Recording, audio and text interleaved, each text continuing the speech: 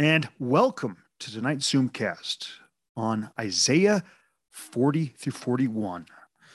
Isaiah's prophecy, the Davidic king, warrior, and prophet. And tonight I will be reading from the Isaiah Institute's translation of Isaiah.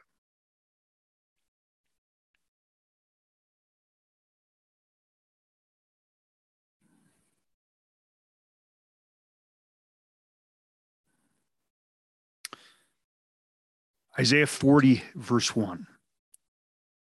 Comfort and give solace to my people, says your God. Speak kindly to Jerusalem.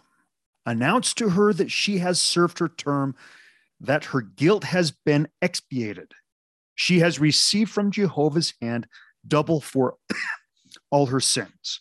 Now remember that the Zion Jerusalem category are those of God's people who qualify for deliverance.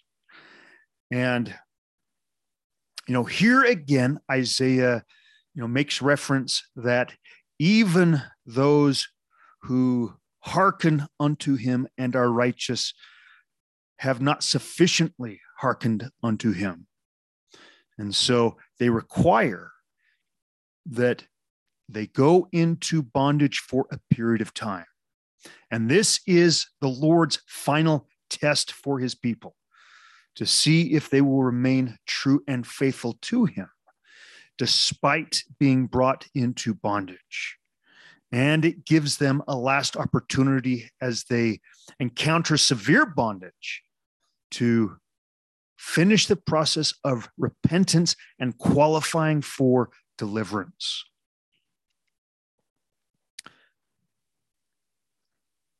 Now, she has received from Jehovah's hand double for all her sins. All right. Jehovah's hand, in Isaiah, Jehovah has two hands. The left hand being the king of Assyria, king of Babylon. The right hand being the end time servant. And it is the king of Assyria, king of Babylon, who bring God's people and even the whole earth into bondage. Now, if we go to Helaman chapter 10, we find out that the Lord's end time servant also plays a key role in sealing up those who qualify for destruction to destruction, those who qualify for deliverance, and those who are in the process of qualifying for deliverance, that hardship might be brought upon them, that they might repent and return. So in Helaman 10, we have the sealing of the second order of Melchizedek priesthood upon Nephi, the brother of Lehi. And the end time servant receives the same sealing of priesthood upon him before he comes on the scene. And to understand, verse 2, speak kindly to Jerusalem, announce to her that she has served her term, that her guilt has been expiated, she has received from Jehovah's hand double for all her sins. Behold, a voice came unto him saying, and we're going to put this into an end time context. Blessed art thou, Nephi, for those things which thou hast done. For I have beheld how thou hast with unweariness declared the word which I have given unto thee, unto this people, and that thou hast not feared them and hast not sought thine own life, but hast sought my will and to keep my commandments. And now because thou hast done this with such unweariness, behold, I will bless thee forever, and I will make thee mighty in word and in deed, in faith and in works, yea, even that all things shall be done unto thee according to thy word, for thou shalt not ask that which is contrary to my will. Behold, thou art Nephi, and I am God. Behold, I declared unto you in the presence of mine angels that ye shall have power over this people, and shall smite the earth with famine, and with pestilence and destruction, according to the wickedness of this people. Behold, I give unto you power, that whatsoever ye shall seal on earth shall be sealed in heaven, and whatsoever ye shall loose on earth shall be loosed in heaven. And thus shall ye have power among this people. And thus if ye shall say unto this temple, it shall be rent in twain, it shall be done. And if ye shall say unto this mountain, be thou cast down and become smooth, it shall be done. And behold, if ye shall say that God shall smite this people, it shall come to pass. And now behold, I command you, ye shall go and declare unto this people that thus saith the Lord God, who is the Almighty, except ye repent, ye shall be smitten, even unto destruction. So, speak kindly to Jerusalem. Now, here the Lord is speaking to Isaiah. And Isaiah here represents a metaphor for the Lord's end-time servant. And, here is the message that God gives his end-time servant to his people who keep covenant with him. Speak kindly to Jerusalem. Announce to her that she has served her term. Just one moment. All right.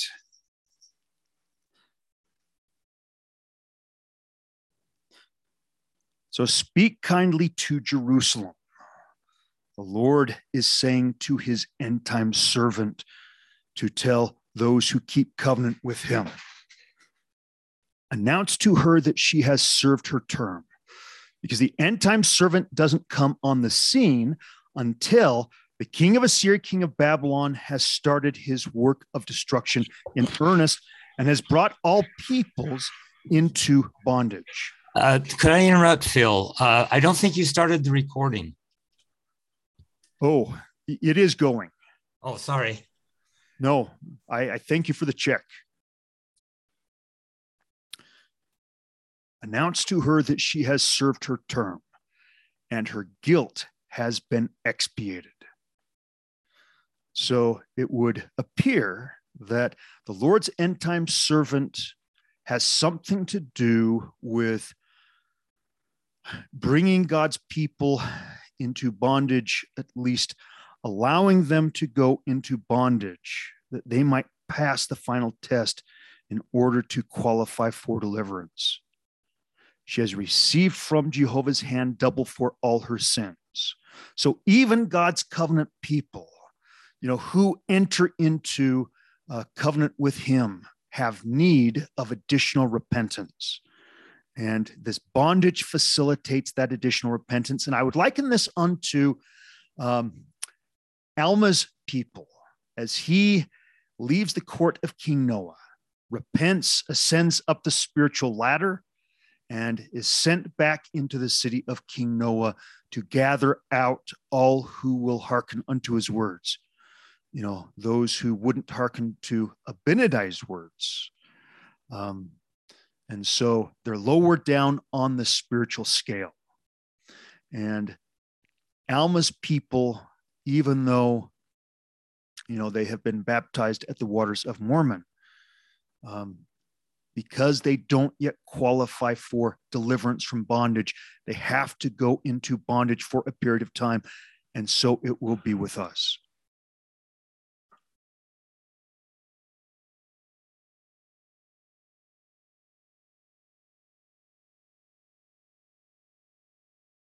A voice calls out.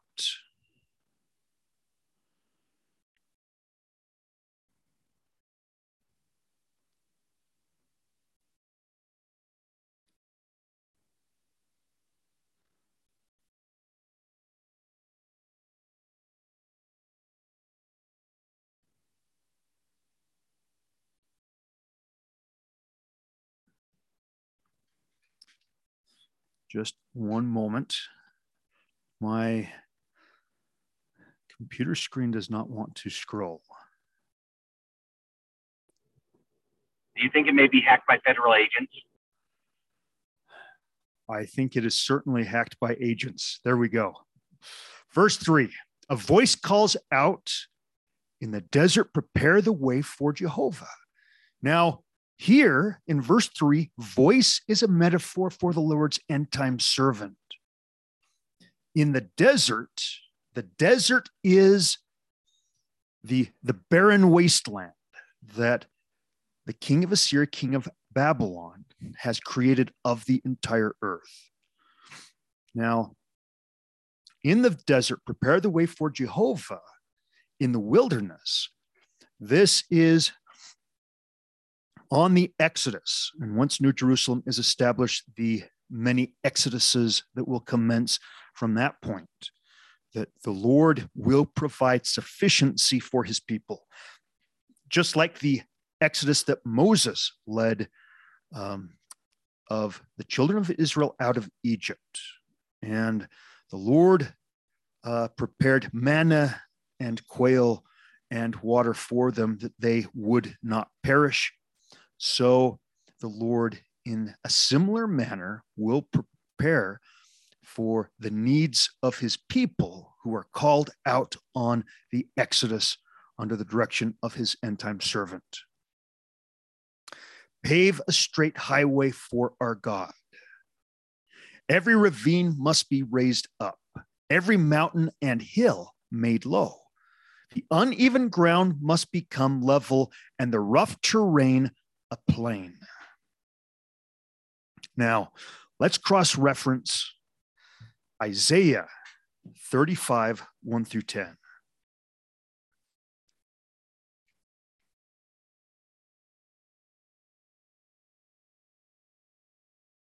Wilderness and arid land shall be jubilant. The desert shall rejoice when it blossoms like the crocus. Joyously it shall break out in flower. Singing with delight, it shall be endowed with the glory of Lebanon, the splendor of Carmel and Sharon, the glory of Jehovah and the splendor of our God, they shall see there. Strengthen the hands grown feeble, steady the failing knees. Say to those with fearful hearts, take courage, be unafraid. See, your God is coming to avenge and to reward. God himself will come and deliver you. Then shall the eyes of the blind be opened and the ears of the deaf unstopped. Then shall the lame leap like deer, and the tongue of the dumb shout for joy. Water shall break forth in the wilderness, and streams flow in the desert. The land of mirages shall become one of lakes. The thirsty place springs of water. In the haunt of howling creatures shall marshes break out. In the reserve shall come rushes and reeds. There shall be highways and roads, which shall be called the way of holiness. For they shall be for such as are holy. The unclean shall not traverse them. On them shall no reprobates wander. No lion shall be encountered there. Nor shall the wild beasts intrude, but the redeemed shall walk them. The ransomed of Jehovah shall return. They shall come singing to Zion, their heads crowned with everlasting joy. They shall have one joy and gladness when sorrow and sighing flee away. So these highways, these roads that are raised up, they represent the exoduses of God's people to New Jerusalem. And once Old Jerusalem is established again as a holy city to Old Jerusalem. And those who lead these exoduses are God's end-time servants, having been trained on the first exodus to establish New Jerusalem, and then being sent out under his direction. And therefore, the highways and roads shall be called ways of holiness. Isaiah 41, 17 through 20.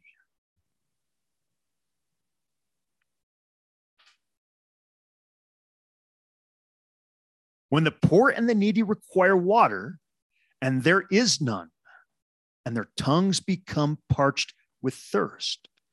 So again, we have this motif of worldwide bondage and desolation and deprivation. I, Jehovah, will answer their want. I, the God of Israel, will not forsake them. I will open up streams in barren hill country, springs in the midst of plains. I will turn the desert into lakes, parched lands into fountains of water. I will bring cedars and acacias, myrtles and oleasters in the wilderness.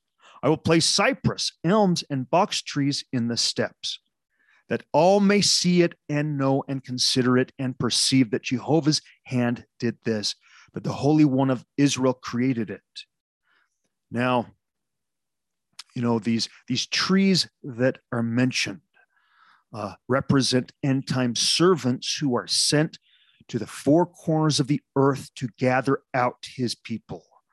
Those who will receive the doctrine of Christ with gladness and enter into the new and everlasting covenant, willing to receive whatever might be required of them for the baptism of fire and baptism of the Holy Ghost.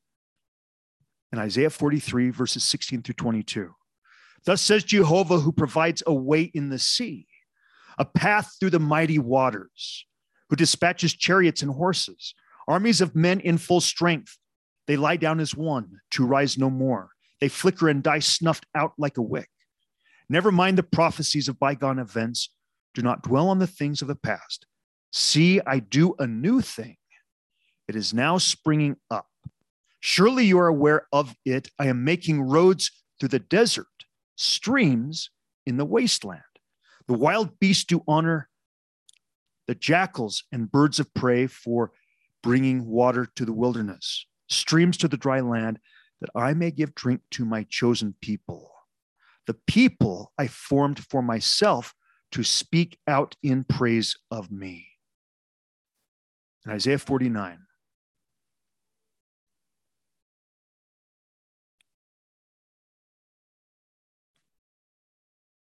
verses 8 through 12. Thus says Jehovah, at a favorable time I have answered you. In the day of salvation I have come to your aid.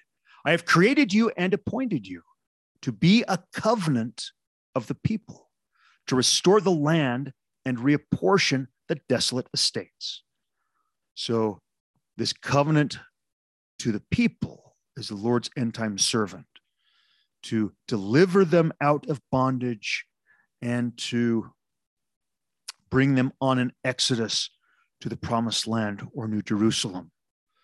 That the Lord's covenant blessings to those who will enter into and keep covenant with him might be fulfilled. That on the end time exodus, all who are willing to pay the price or who truly desire might receive the baptism of fire, baptism of the Holy Ghost, and thus become sons and daughters of Christ, and then have access to that level of revelation in the heavens, whereby they might be instructed about how to enter into the rest of the Lord, preparatory to entering into the gates of New Jerusalem. I have created you and appointed you to be a covenant of the people, to restore the land and reapportion the desolate estates, to say to the captives, come forth, and to those in darkness, show yourselves. They shall feed along the way and find pastures on all barren heights. They shall not hunger or thirst, nor be smitten by the heat wave or the sun. He who has mercy on them will guide them. He will lead them by springs of water. All my mountain ranges I will appoint as roads. My highways shall be on high. See these coming from afar, these from the northwest, and these from the land of Sinim. Shout for joy, O heavens, and celebrate, O earth. And, again, we have this concept of highways shall be on high. And, this is denoting that the deliverance of God's people from the four corners of the earth, from bondage and from destruction, will be through miraculous means, because those who are leading these exoduses will, like Nephi in Helaman chapter 10, be sealed to the second order of Melchizedek priesthood and have power over the elements, and will be able to, by miraculous means, deliver God's people and enable their trek through the wilderness to New Jerusalem. And Isaiah 51.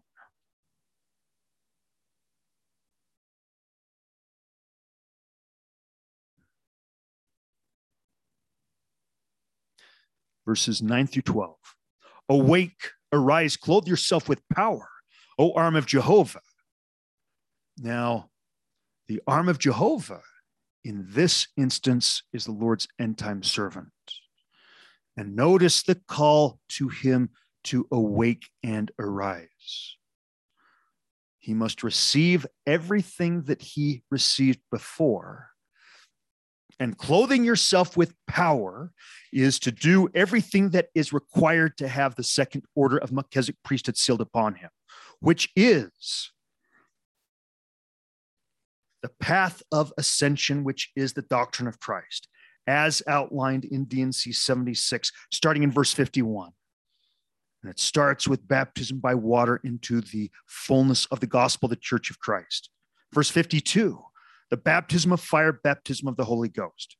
Verses 53 and 54, entering into the rest of the Lord, which rest is the fullness of his glory, being sealed by the Holy Spirit of promise, who is Jesus Christ, thus having his calling and election made sure. And as verse 54 says, becoming a member of the church of the firstborn.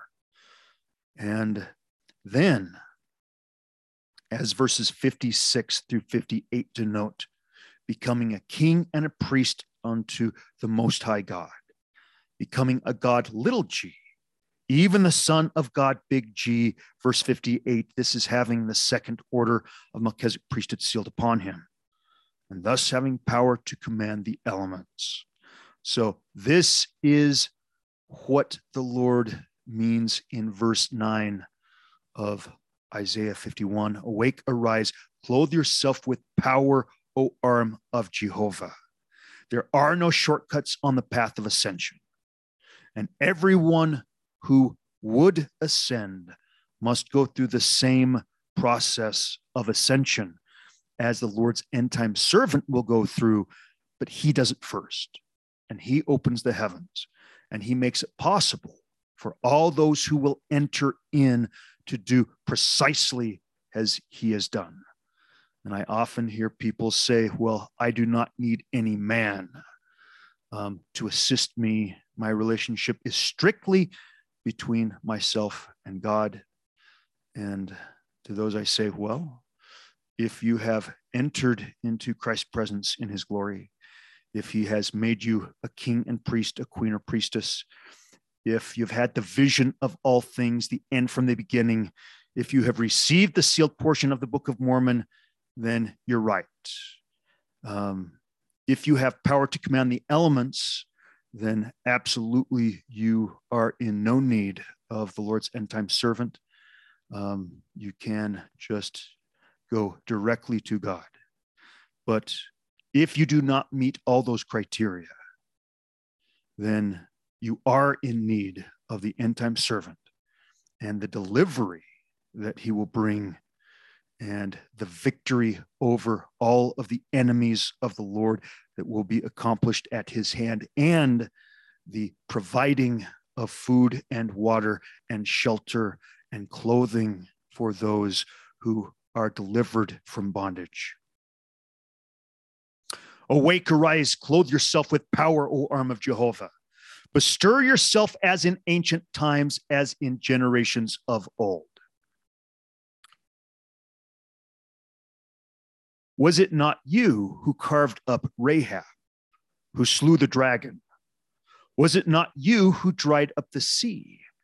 Now, the dragon here has reference to, that, force in the end times who is the head of Egypt or the United States of America, who makes alliance with the king of Assyria, king of Babylon, to bring the inhabitants of North America into bondage. And it will be by the hand of the Lord's end-time servant that all hidden works of darkness are exposed, and those who are in alliance with the king of Assyria, king of Babylon, and the very king of Assyria, king of Babylon himself, are finally put down. Was it not you who dried up the sea? The sea being a metaphor for the destructive power of the king of Assyria, king of Babylon, meaning that Lord's end-time servant provides safe harbor for God's people as they are delivered. The waters of the mighty deep, and made of ocean depths a way by which the redeemed might pass. Again, miraculous deliverance, just as Moses delivered the children of Israel out of Egypt, parted the Red Sea, and provided safe passage for them, and the destruction of the armies of Egypt who sought to destroy them. And the waters of the mighty deep, and made of ocean depths a way by which the redeemed might pass. Here Moses is another type of the Lord's end time servant. Let the ransomed of Jehovah return. Let them come singing to Zion, their heads crowned with everlasting joy. Let them obtain joy and gladness, and sorrow and sighing flee away. I myself am your comforter. Who are you that you fear mortal man? The children of men who shall be turned to grass? Again, the situation into which we are going, men's hearts will fail them. And to the carnal mind, it will not seem that there is any possibility for escape or for deliverance. So most will abandon themselves to destruction. But God's people know his voice, and they will wait upon him.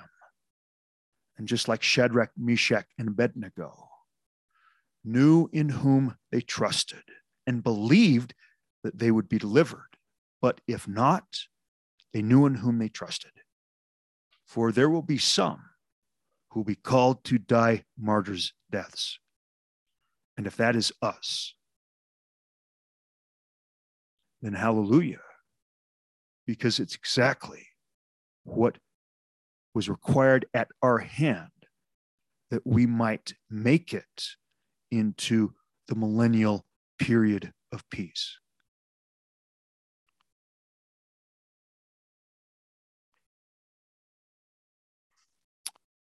Isaiah 62.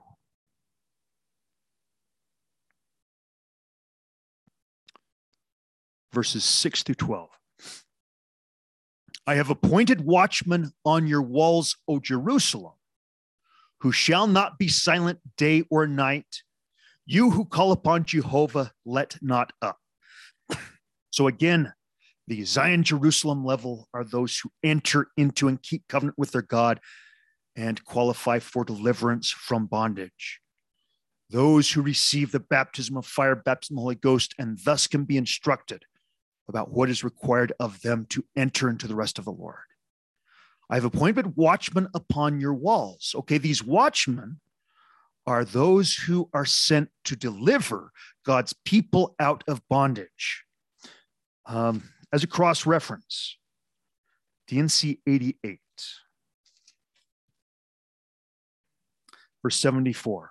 And I give unto you who are the first laborers in the last kingdom a commandment that you assemble yourselves together and organize yourselves and prepare yourselves and sanctify yourselves and purify your hearts and cleanse your minds and your feet before me, that I may make you clean. Well, who are these first laborers in the last kingdom? Well, during Joseph Smith's first ministry, they were those who were ordained with Joseph on June 4th, 1831 to the second order of Melchizedek priesthood. And thus the holy order, the celestial order of the gospel, was restored to the earth for the period of Joseph Smith's lifetime. And those who were ordained with him became the candidates of those who would return in a second mission with Joseph to finish the restoration and participate as watchmen on the walls to gather God's people out from bondage and lead them to New Jerusalem. Continuing in D&C 88, verse 80. That ye may be prepared in all things, when I shall send you again to magnify the calling, whereunto I have called you, and the mission with which I have commissioned you.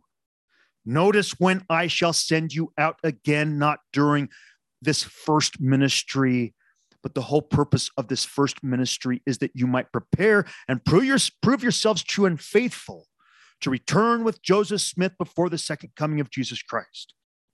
Verse 81, behold, I sent you out to testify and warn the people. And it becometh every man who hath been warned to warn his neighbor. That's us. We have been warned. Now we must warn our neighbor. Therefore, they are left without excuse, and their sins are upon their own heads. However, if there are those who might have been saved, because the warning that we should have given them but did not, their sins are upon our heads, and we will have to answer for them. Verse 83, he that seeketh me early shall find me, and shall not be forsaken. Therefore tarry ye and labor diligently, that you may be perfected in your ministry to go forth among the Gentiles for the last time. All right, Gentiles here, just as among Book of Mormon prophets, as of 3/4 of the way through 1 Nephi 13, refers to members of the Church of Jesus Christ of Latter-day Saints. Now, the going forth among the members of the church for the last time had no reference to Joseph Smith's first ministry, but to his second.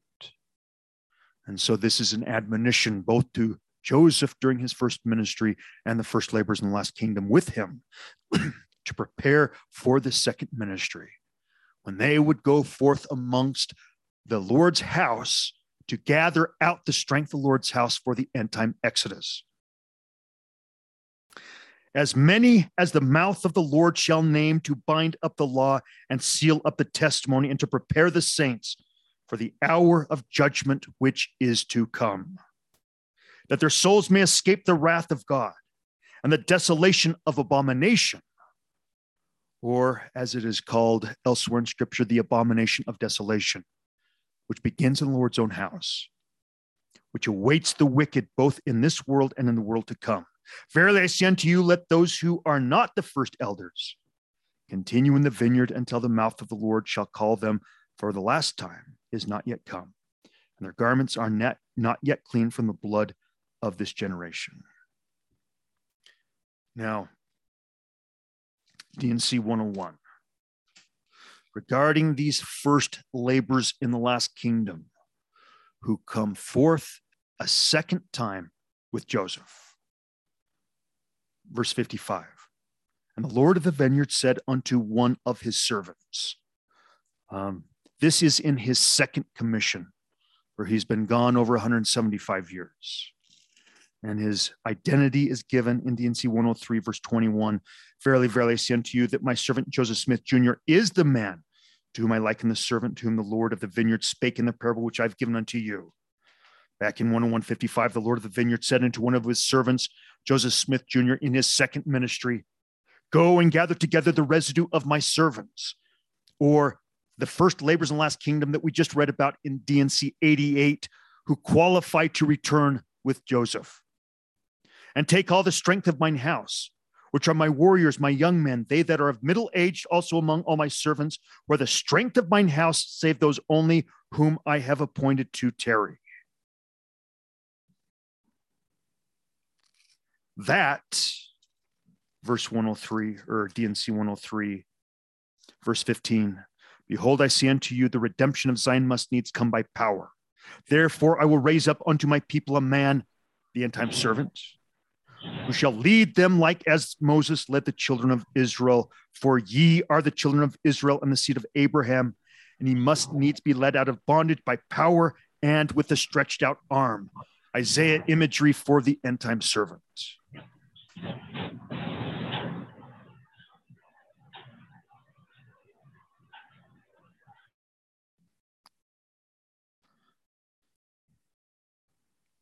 And so back to Isaiah 62.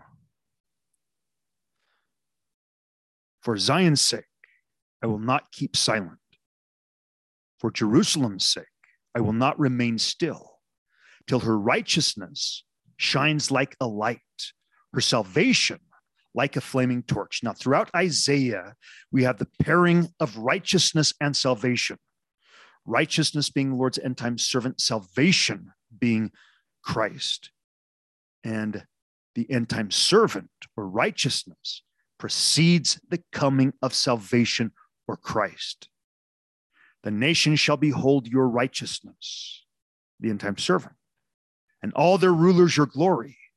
You shall be called by a new name, conferred by the mouth of Jehovah. Now, righteousness and mouth hereby being the Lord's end time servant. And his mission is to gather out the Lord's covenant people from the four corners of the earth and bring to them the doctrine of Christ and the fullness of the gospel, that they might receive the baptism of fire, baptism of the Holy Ghost, at which time they receive a new name, even the name of Jesus Christ. Because while before the baptism of fire, baptism of the Holy Ghost, which does not happen at confirmation into the LDS Church,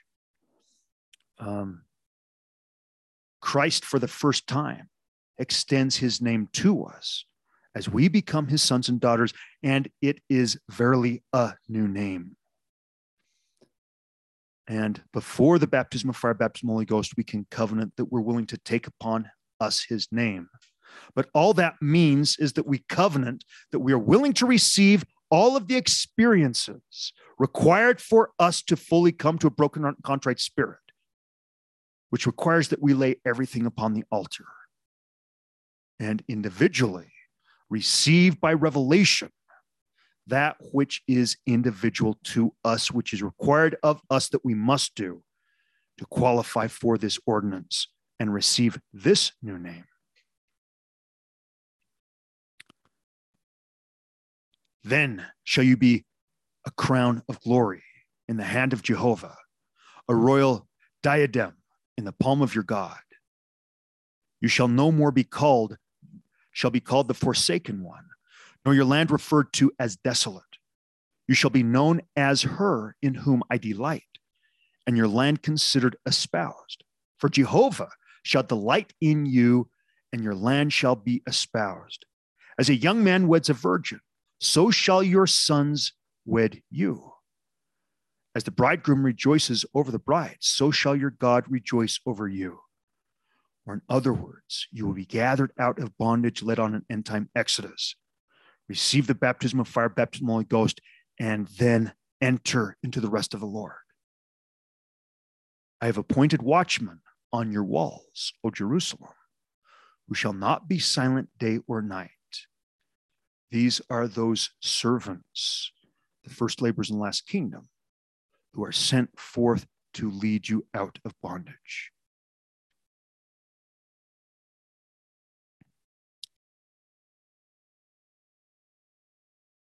I have appointed watchmen on your walls, O Jerusalem, who shall not be silent day or night. You who call upon Jehovah, let not up, nor give him respite till he reestablishes Jerusalem and makes it renowned in the earth. Jehovah has sworn by his right hand, the Lord's end time servant, his mighty arm. I will no more let your grain be food for your enemies, nor shall foreigners drink the new wine you have toiled for. Those who harvest it shall eat it, giving praise to Jehovah. Those who gather it shall drink it within the environs of my sanctuary. Pass on, go through the gates, prepare the way of the people. Excavate, pave a highway cleared of stones. Raise the ensign to the nations. Ensign being the Lord's end time servant. Jehovah has made proclamation to the end of the earth. Tell the daughter of Zion, see your salvation comes. The daughter of Zion being those who are gathered out and continue in the doctrine of Christ on the path of ascension, qualifying to meet their God in the city of New Jerusalem. Jehovah has made proclamation to the end of the earth. Tell the daughter of Zion, see your salvation comes, or prepare for the return of your King, even Jesus Christ. His reward with him, his work preceding him. They shall be called the holy people, the redeemed of Jehovah, and you shall be known as in demand, a city never deserted.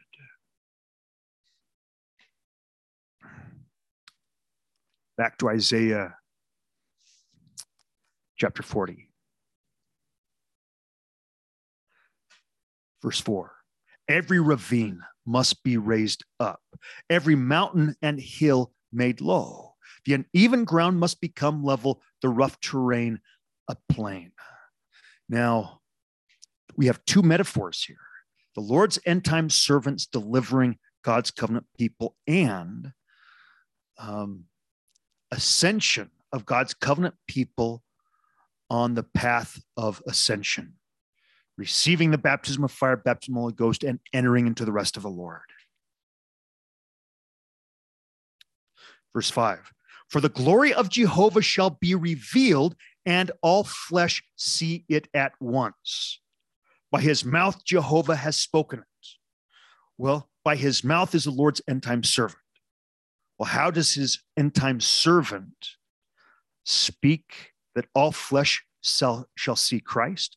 Well, it's through the restoration of the knowledge of the doctrine of Christ, that through the baptism of fire, baptism of the Holy Ghost, we might be instructed about how to part the veil and enter into the rest of the Lord in this life. Now, let's cross-reference D&C 103. Verse 20, talking about the end-time Exodus. But I say unto you, mine angels shall go up before you. Now, who are the angels? Well, those men who have been sealed to the second order of Melchizedek priesthood, starting with Joseph, and also including those who work with those on the Exodus to help them ascend into the presence of Christ in his glory. You know, the 144,000, these are the angels. Mine angels shall go up before you, and also my presence. Does this mean that Christ is going to come down and walk with us to establish New Jerusalem? No. It means that as we travel to New Jerusalem, God's people will be entering into the rest of the Lord, which rest is the fullness of his glory. They will be having an ascension experience like Moses in Moses 1 and Nephi in 1 Nephi chapter 11. For the glory of Jehovah shall be revealed, and all flesh see it at once. You know, all flesh seeing it at once is, you know, all people who are going to qualify to enter into New Jerusalem must first enter into the rest of the Lord before they qualify to enter into those gates. By his mouth, Jehovah has spoken it, the Lord's end-time servant. D&C 76.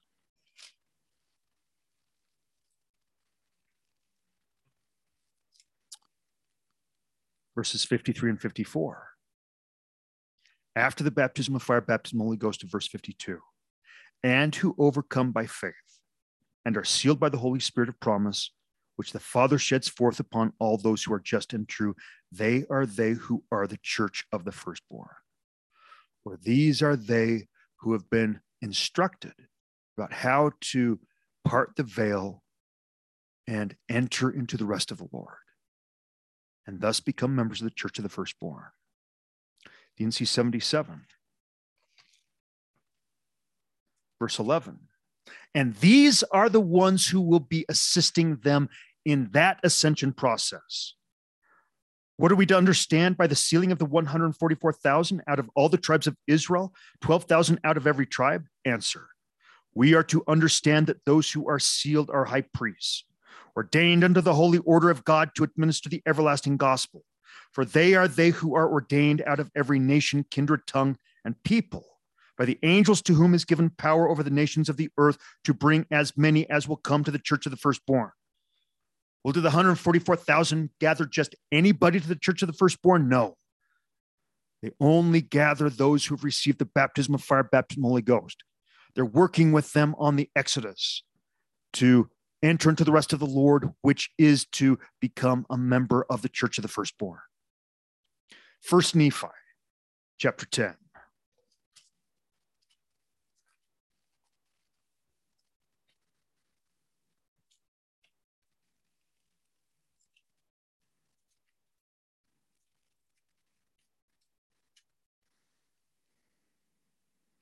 Verse 17. And it came to pass that after I, Nephi, having heard all the words of my father concerning the things which he saw in vision, and also the things which he spake by the power of the Holy Ghost, which power he received by faith on the Son of God. And the Son of God was the Messiah who should come. I, Nephi, was desirous also that I might see and hear and know these things by the power of the Holy Ghost, which is the gift of God unto all those who diligently seek him, as well in times of old as in the time that he should manifest himself unto the children of men. This is Nephi's final preparation to enter into the rest of the Lord in 1 Nephi chapter 11. And verse 19. For he that diligently seeketh shall find, and the mysteries of God shall be unfolded unto them. Well, the mysteries of God that shall be unfolded unto them is the instruction about how to enter into the rest of the Lord in this life by the power of the Holy Ghost, as well in times of old, as in times to come. Wherefore the course of the Lord is one eternal round. And chapter 11, verse 1. And it came to pass that after I had desired to know the things that my father had seen, and believing that the Lord was able to make them known unto me, as I sat pondering in my heart, I was caught away in the spirit of the Lord, yea, into that exceedingly high mountain, which I never had before seen, and upon which I never had before set my foot. Nephi is not just having a visionary experience. He's not just seeing into the seventh heaven or the high mountain, which is not an earthly mountain, but the heavenly mountain. He has been taken there. He is having an ascension experience. He is about to be sealed by the Holy Spirit of promise, who is Christ, his calling election made sure. And the Spirit said unto me, behold, what desirest thou? And I said, I desire to behold the things which my father saw. And the Spirit said unto me, believest thou that thy father saw the tree of which he hath spoken? And I said, yea, thou knowest that I believe all the words of my father. And when I had spoken these words, the Spirit of the Lord cried with a loud voice, saying, Hosanna to the Lord of the Most High God, for he is God over all the earth. Yea, even above all, and blessed art thou, Nephi, because thou believest in the Son of the Most High God. Wherefore thou shalt behold the things which thou hast desired. DNC 93.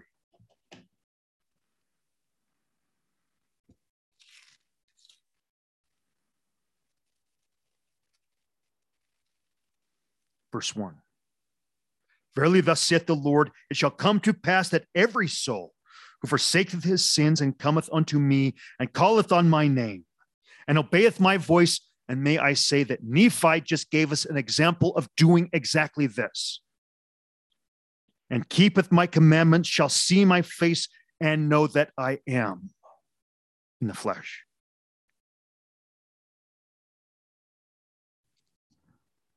DNC 88.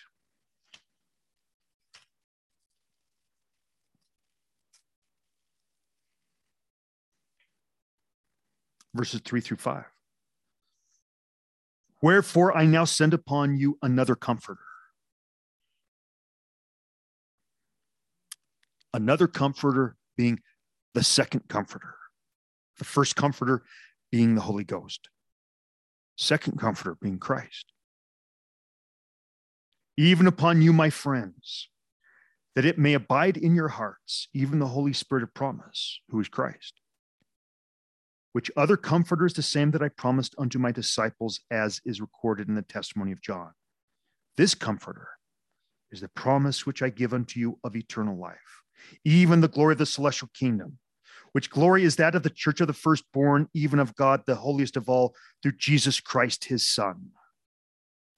And finally, Moroni 7, verse 3.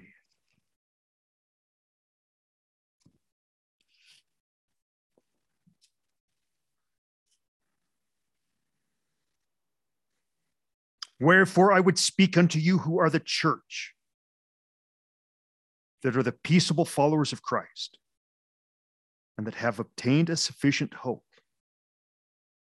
Moroni is speaking directly to us, those who are preparing for and who will be on the end time Exodus. That ye have obtained a sufficient hope by which ye can enter into the rest of the Lord from this time henceforth until you shall rest with him in heaven. Here Moroni makes a distinction between resting with the Lord in heaven in the next life and entering into the rest of the Lord while in the flesh.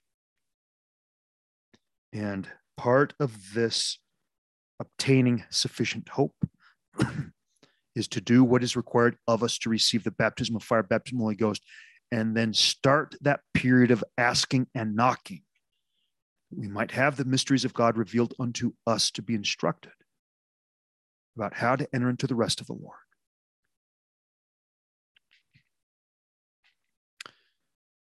Back in Isaiah chapter 40, verse 5, for the glory of Jehovah shall be revealed, and all flesh see it at once.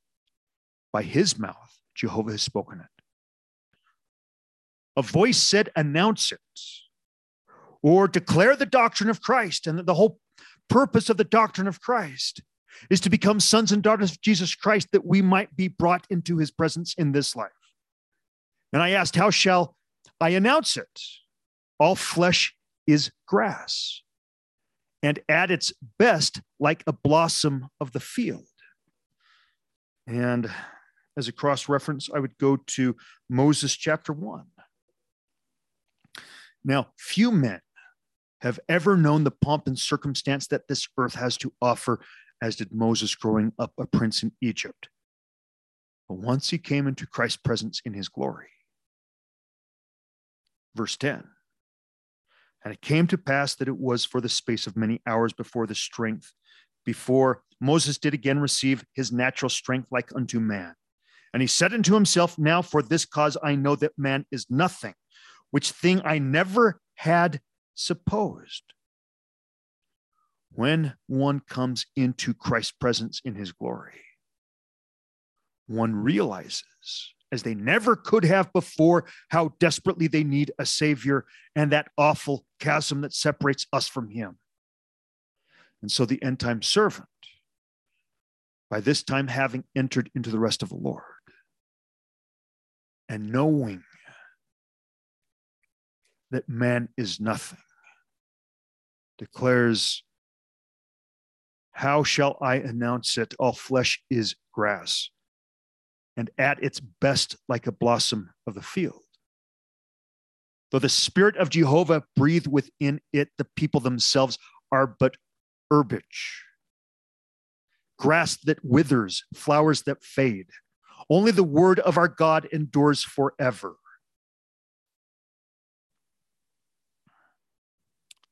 Scale the mountain heights. Well, scaling the mountain heights is to enter into the rest of the Lord by entering into covenant with him. O Zion, herald of good tidings, raise your voice mightily.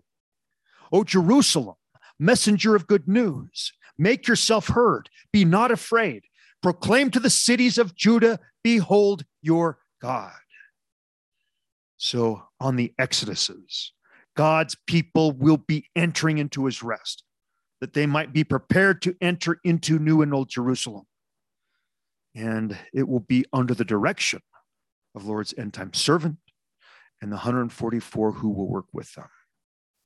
Verse 10, see, my Lord Jehovah comes with power. His arm presides for him. His arm presiding for him, meaning his end-time servant. So the end-time servant isn't accomplishing his own work. He's accomplishing the work of Jesus Christ, as if Jesus Christ were accomplishing it himself. His reward is with him. His work precedes him. Or in other words, the preparation for the return of Christ in his glory is accomplished by the end-time servant. Like a shepherd, he pastures his flock. The lambs he gathers up with his arm, and carries in his bosom. The ewes that give milk, he leads gently along. So here we have the concept of different strata of people who are to be led out. At the top of that strata, we have the shepherd, the end-time servant, who leads the lambs. Now, lambs are newly born. So as the doctrine of Christ is taken to the world and declared unto them, these are our new concepts.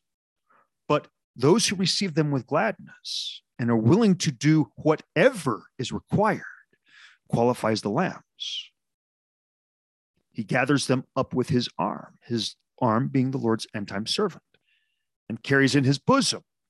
The ewes, or those who are older sheep, or the servants who minister to the lambs under the shepherd, or these servants, the first laborers in the last kingdom, and then those that minister with them in the process of gathering out God's people and leading them to New Jerusalem.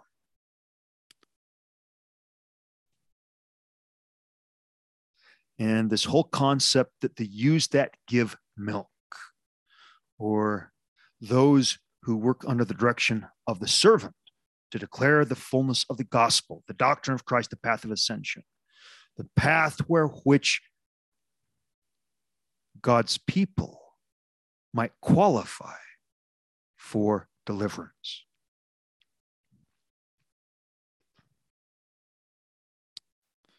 Who measured out the waters with the hollow of his hand and gauged the heavens by the span of his fingers? Who complied the earth's dust by measure, or who compiled the earth's dust by measure, weighing mountains in scales, hills in a balance? Who has comprehended the spirit of Jehovah, that a man should let him know his plan? Of whom was he counseled, that he might be enlightened? By whom instructed in the path of discretion, imparting to him knowledge, acquainting him with the way of understanding? The nations are but drops from a bucket, counting no more than dust on a balance. The isles he displaces as mere specks. Lebanon would not suffice to kindle a fire, nor all its beasts be adequate for sacrifice. Before him, all nations are as nothing. As less than ether, they will be reckoned by him. To whom then will you liken God?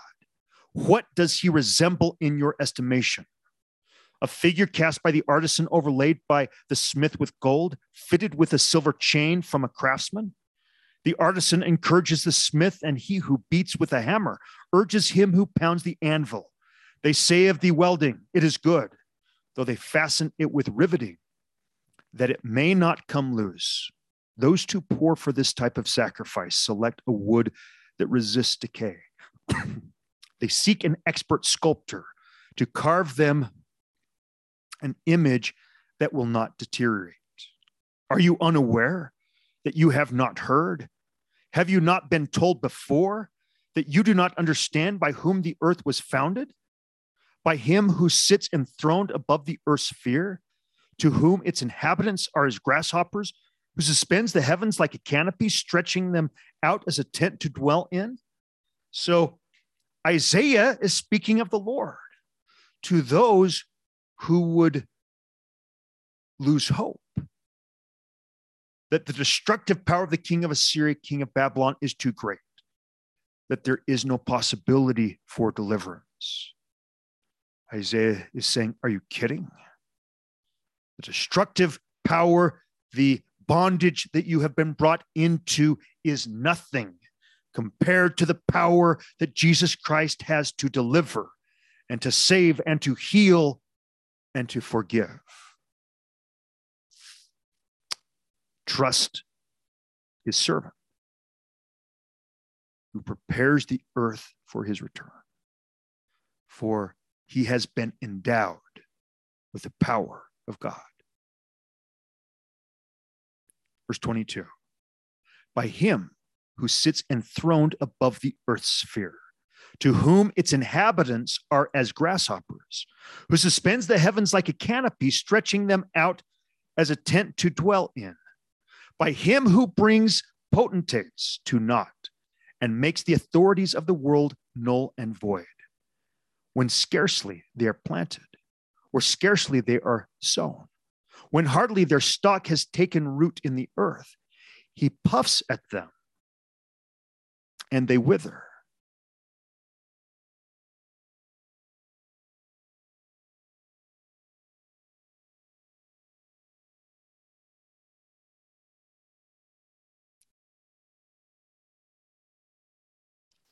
When scarcely they are planted, or scarcely they are sown, when hardly their stalk has taken root in the earth, he puffs at them and they wither, and a storm sweeps them off as chaff.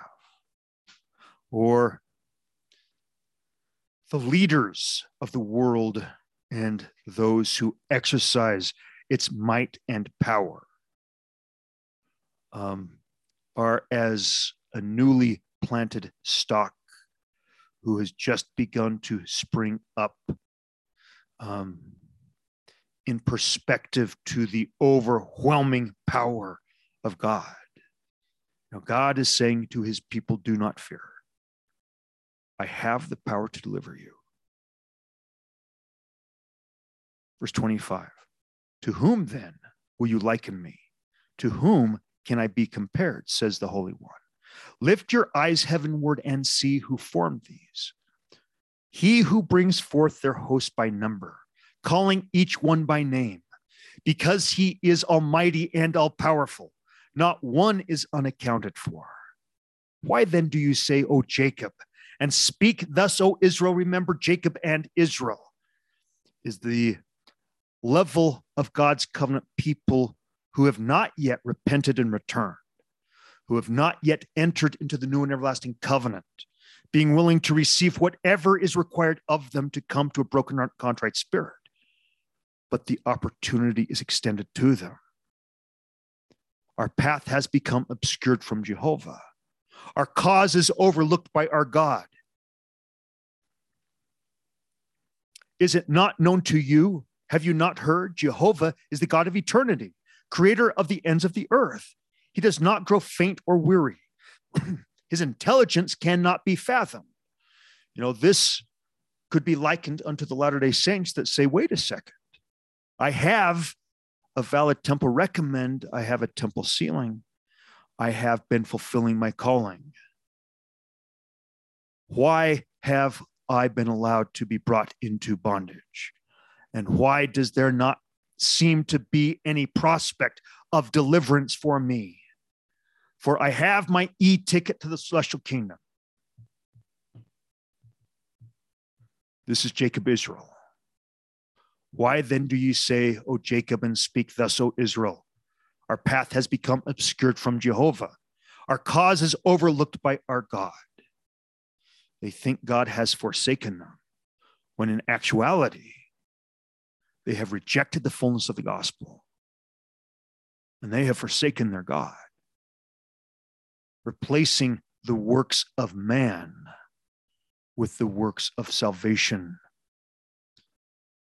or replacing the works of salvation and exaltation, which is the doctrine of Christ and the path of ascension, with the works of man. But the Lord says to them, repent and return, and I will deliver you, and you may yet still be my people, and I will be your God. Is it not known to you, verse 28? Have you not heard? Jehovah is the God of eternity, creator of the ends of the earth. He does not now faint or grow weary. His intelligence cannot be fathomed. He supplies the weary with energy and increases in vigor those who lack strength. You know, I have heard of many who are infirm, who have great disability or injury or sickness, very concerned about how can I possibly make it and endure on the Exodus. Well, do not lose hope. God will heal you. God will make you equal to the task at hand. Verse 30, you grow faint and weary, and young men slump down of exhaustion. But they who hope in Jehovah shall be renewed in strength. They shall ascend as on eagle's wings. They shall run without wearying. They shall walk and not faint. They shall ascend on eagle's wings. These are those who will enter into the rest of the Lord, into the presence of Jesus Christ in the fullness of his glory, in preparation for his return on the morning of the first resurrection. Isaiah 42.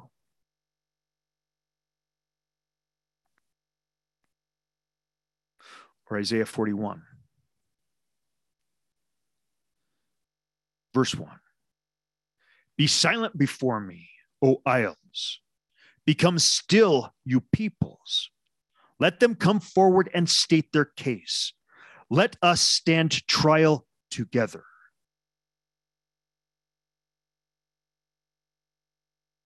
Who has raised up righteousness from the east, calling him to the place of his foot?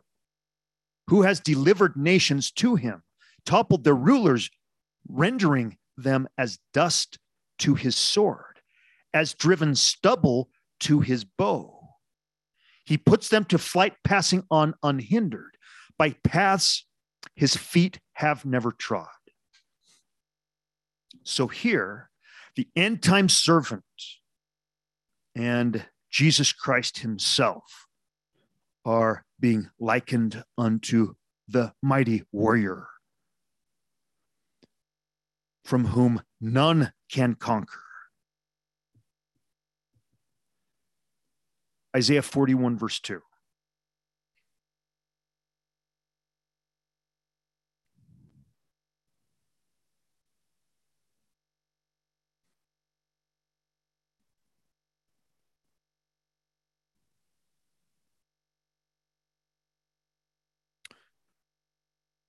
Who has raised up righteousness from the east, calling him to the place of his foot? Who has delivered nations to him, toppled their rulers, rendering them as the dust to his sword, as driven stubble to his bow?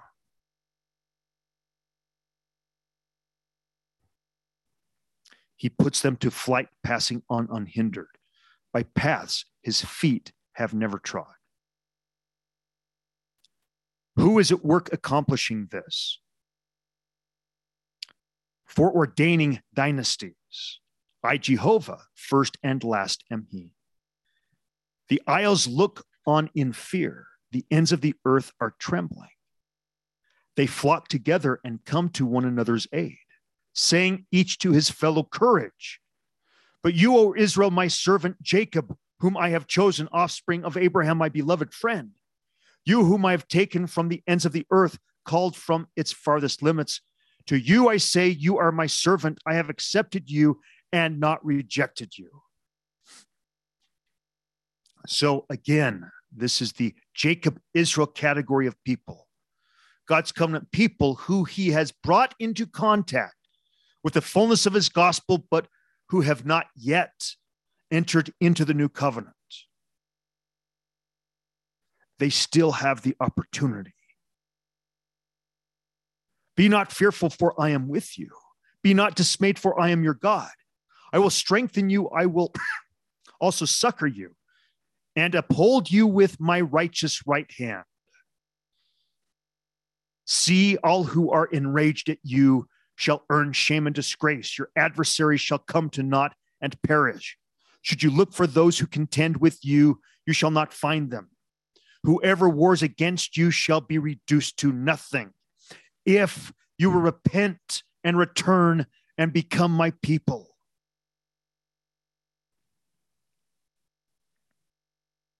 For I, Jehovah your God, hold you by the right hand and say to you, have no fear, I will help you. My right hand being a metaphor for the Lord's end-time servant. I will deliver you from destruction and from bondage. If you wait upon me, if you will receive the covenants that I extend to you. Be not afraid, you worms of Jacob. O men of Israel, be not dismayed. I am your help, says Jehovah. Your Redeemer is the Holy One of Israel. I will make of you a sharp-toothed threshing sledge of new design full of spikes.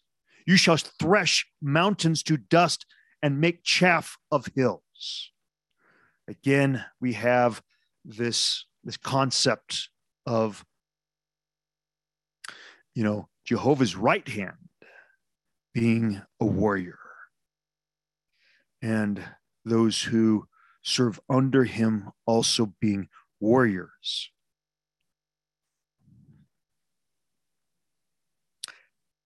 As you winnow them, a wind shall take them away, a tempest dispel them. Then will you rejoice in Jehovah, the glory in the Holy One of Israel.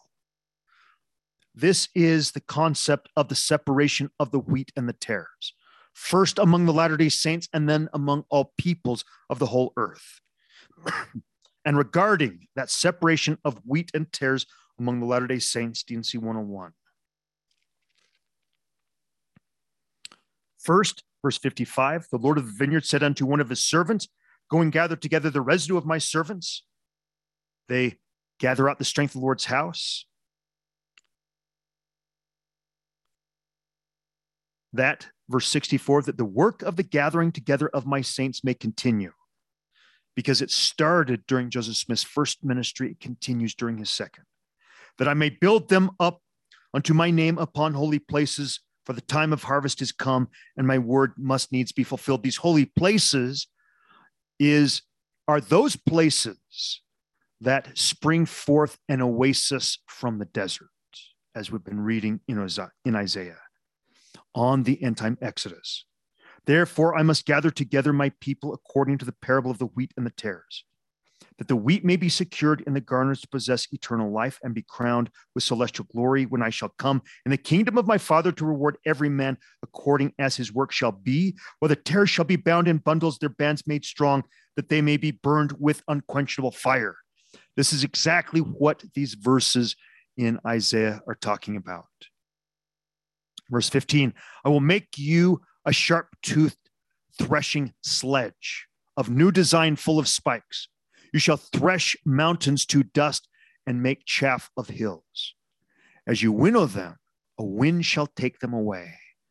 So the wind is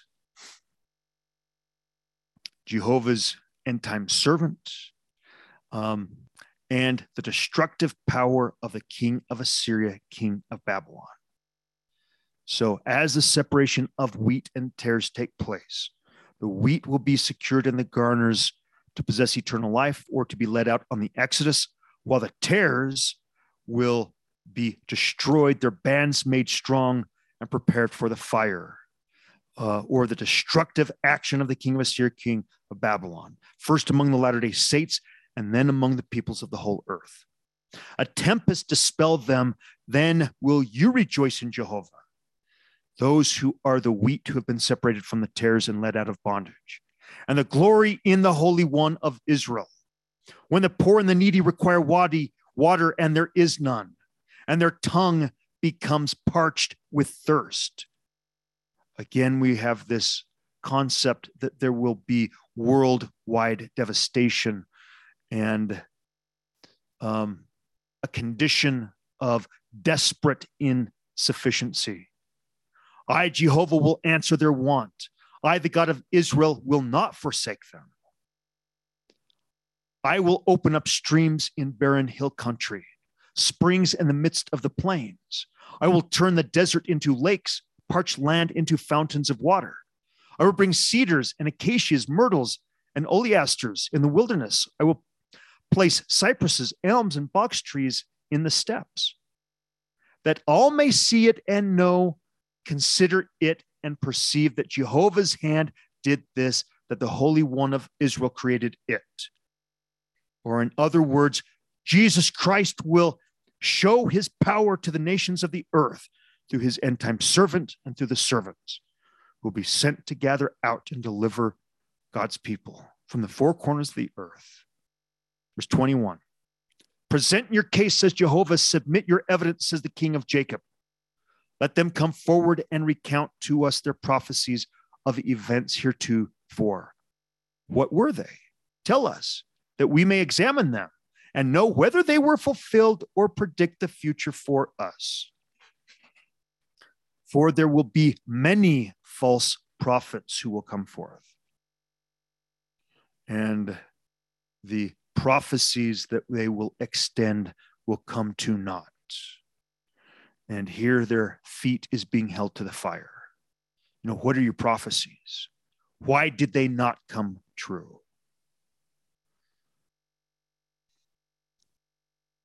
Let them come forward and recount to us their prophecies of events heretofore. What were they? Tell us, that we may examine them and know whether they were fulfilled or predict the future for us. Tell us of events to come hereafter, so that we may know you are gods. Perform something good or evil, at which we will be dazzled, and all stand in awe. It is clear you are of no account, that your works amount to nothing. Whoever accepts you is himself an abomination. DNC 45.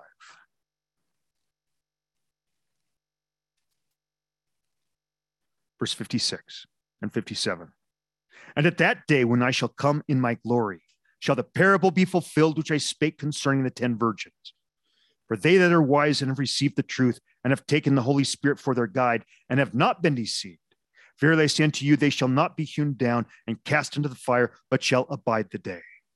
So, while there are many paths that are out there, and there are many who would say it doesn't matter what path you take, they are all the same.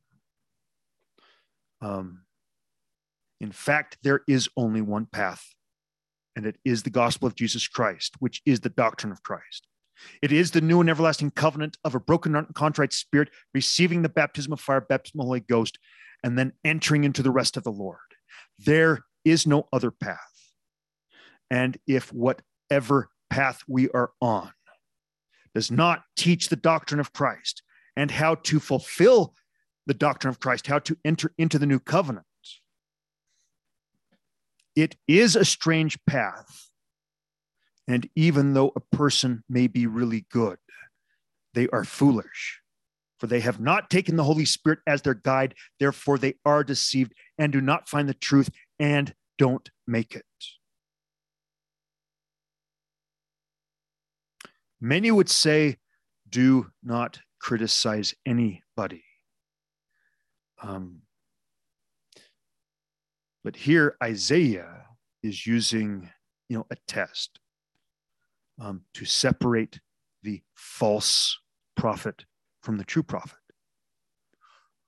For there are many in our day who are false prophets, both with official ecclesiastical recognition and those who do not have official ecclesiastical recognition. And how are we to know what path is right, what path is true? Well, what path is based upon the gospel of Jesus Christ? What path teaches a broken heart and contrite spirit, baptism of fire, baptism of the Holy Ghost, entering into the rest of the Lord, preparing for the end time Exodus? It's all contained in the Book of Mormon. It's all contained in the Doctrine and Covenants. These are our guides. And a man or woman who has the Spirit with them, who studies these things out and takes their conclusion to the Lord, will receive a witness by the power of the Holy Ghost that these things are true and that there is no other path. There is no other gate. There is no way back to Jesus Christ except through his gospel. There is no way back to Father except in and through his Son, Jesus Christ. And all paths are not straight. All paths, but that straight and narrow one, are crooked and do not lead to eternal life. Verse 24. It is clear you are of no account, that your works amount to nothing. Whoever accepts you is himself an abomination. I have raised up one from the north who calls on my name, who shall come from the direction of sunrise, This is the end-time Davidic servant. He shall come upon dignitaries as on mud, tread them as clay like a potter, which will stand in sharp contradistinction to all the false prophets who will not have the power to deliver anybody from the hands of the king of Assyria, king of Babylon. And I would say that the Lord is the only one who can establish Zion. And how does he do that?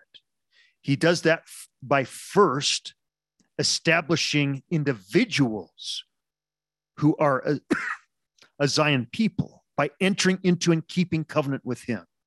And then through his end-time servant, he will gather the Zion individuals. And at the commencement of the end-time Exodus, Zion is established.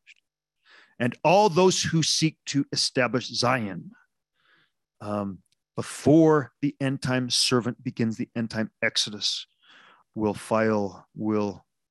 find that their works will end in futility because they have not the keys. They have not the task. They have not the assignment.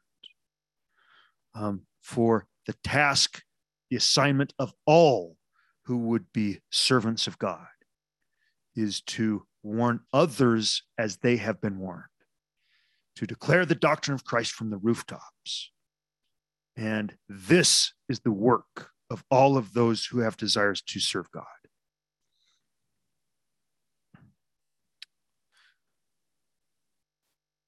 Verse 27, but to Zion he shall be its harbinger. I will appoint him as a herald of good tidings to Jerusalem. So the Lord must appoint the end-time servant. He endows him with his power, and he alone is endowed with the power to deliver from the destructive power of the king of Assyria, king of Babylon. Verse 28, for when I looked, there was no one, not one who could offer counsel, or when I questioned them, who could answer a word. Surely they are all iniquitous, their works worthless, their outpourings but wind and emptiness. So, in conclusion, once the king of Assyria, king of Babylon, or that entity in the last days that has amassed to itself a political, economic, and military power, becomes the staff in the Lord's left hand to first bring into bondage and then to destroy the world. Once we have been brought into bondage, the Lord's end-time servant will come on the scene. For before he comes on the scene, as Isaiah says, he remains as a hidden shaft in the quiver of the Lord. And, what is he doing as a hidden shaft in the quiver of the Lord? In addition to sealing up those unto bondage and destruction who will ultimately fall under bondage and destruction, as we read in 1 Nephi chapter 13, he will bring forth the record of the 12 apostles and the record of the prophets, or the full translation of the New Testament and the translation of the brass plates of the Old Testament. Both of these records will stand hand to hand with the Book of Mormon, that those who were gathered out on the Exodus might take them to gather Israel and convert the Christians of the earth to the doctrine of Christ, that it is the gospel of Jesus Christ, and the Book of Mormon and the record of the prophets to the Jews, that a separation might happen among them, that all might be gathered on an exodus to establish New Jerusalem, to establish Old Jerusalem again as a holy city. And I would refer you to History of the Church, Volume 5, page 401.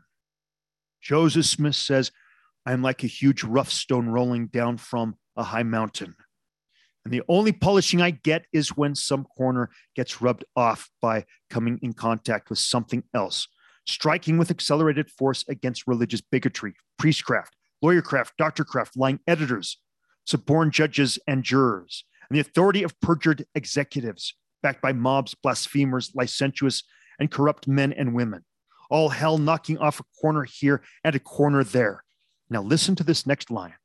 Thus I will become a smooth and polished shaft in the quiver of the Almighty, who will give me dominion over all and over every one of them when their refuge of lies shall fall, and their hiding places shall be destroyed, while these smooth polished stones with which I came in contact become marred.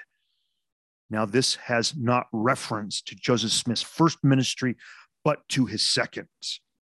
There's a cross-reference, D&C, or Isaiah 42.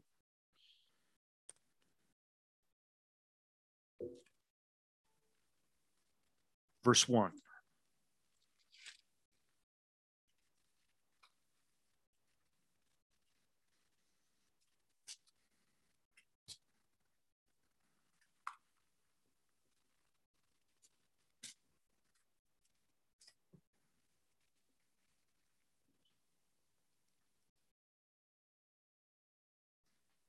Behold my servant, whom I uphold, mine elect in whom my soul delighteth. I have put my spirit upon him. He shall bring forth judgment to the Gentiles, to the members of the Church of Jesus Christ of Latter-day Saints. He shall not cry nor lift up nor cause his voice to be heard in the street. A bruised reed shall not break, and the smoldering flax shall not quench. He shall bring forth judgment unto the truth. He shall not fail nor be discouraged till he have set judgment in the earth, and the isles shall wait for his law. Thus saith the Lord God, that created heaven and earth and stretched them out, he that spread forth the earth and that which cometh out of it, he that giveth breath unto the people upon it, and the spirit to them that walk therein. I, the Lord, have called thee in righteousness, and will hold thine hand, and will keep thee, and will give thee for a covenant of the people, for a light to the Gentiles, to open the blind eyes, to bring out the prisoners from prison, and them that sit in darkness out of the prison house. I am the Lord, that is my name, and my glory will I not give to another, neither my praise to graven images.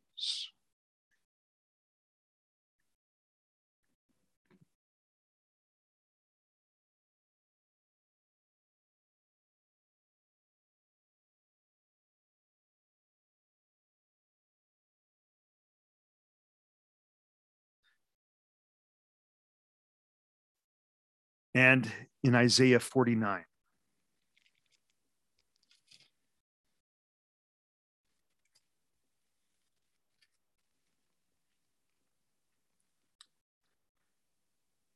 Listen, O isles of the sea, unto me. Hearken, ye people from afar. The Lord hath called me from the womb. From the bowels of my mother hath he made mention of my name. This is talking about the Lord's end-time servant. He hath made my mouth like a sharp sword. In the shadow of his hand hath he hid me, and made me a polished shaft in his quiver that he hath hid me. And said unto me, thou art my servant. Again, the quote from Joseph Smith in History of the Church. Thus I will become a smooth and polished shaft in the quiver of the Almighty.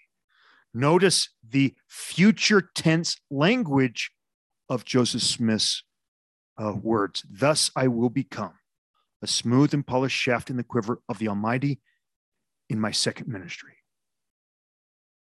who will give me dominion over all and every one of them when their refuge of lies shall fall. That did not happen during his first ministry. It happens during his second. And their hiding places shall be destroyed. Again, that did not happen during Joseph Smith's first ministry. It happens during his second. while these smooth polished stones with which I come to contact become marred. Again, Isaiah 49. And he hath made me, this is the end time servant talking, he hath made my mouth like a sharp sword.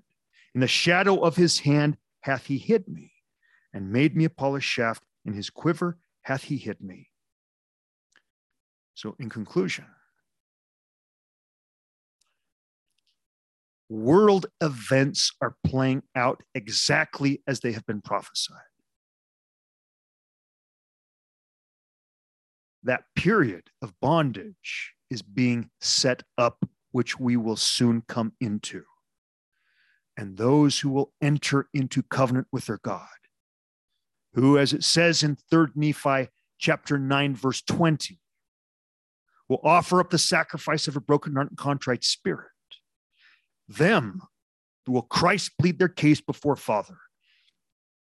And when he receives permission from Father to adopt them as sons or daughters, then will the ordinance of baptism of fire, baptism of the Holy Ghost, be performed. And they will receive a new name, even the name of Jesus Christ. And they will become God's people, and he will become their God. And he will instruct them, if they continue to knock and to ask, the mysteries of godliness will be given unto them. Even the key of the knowledge of God, the key of the mysteries of the kingdom. And on the Exodus, they will enter into his rest, which rest is the fullness of his glory. And they will participate in establishing New Jerusalem. When the end time Exodus meets up with return of Enoch and his city to the earth. And from New Jerusalem, servants will be sent to the four corners of the earth to finish the gathering of Israel, including among the Jews. And old Jerusalem will become again a holy city in final preparation for the return of Christ in his glory. In the name of Jesus Christ, amen.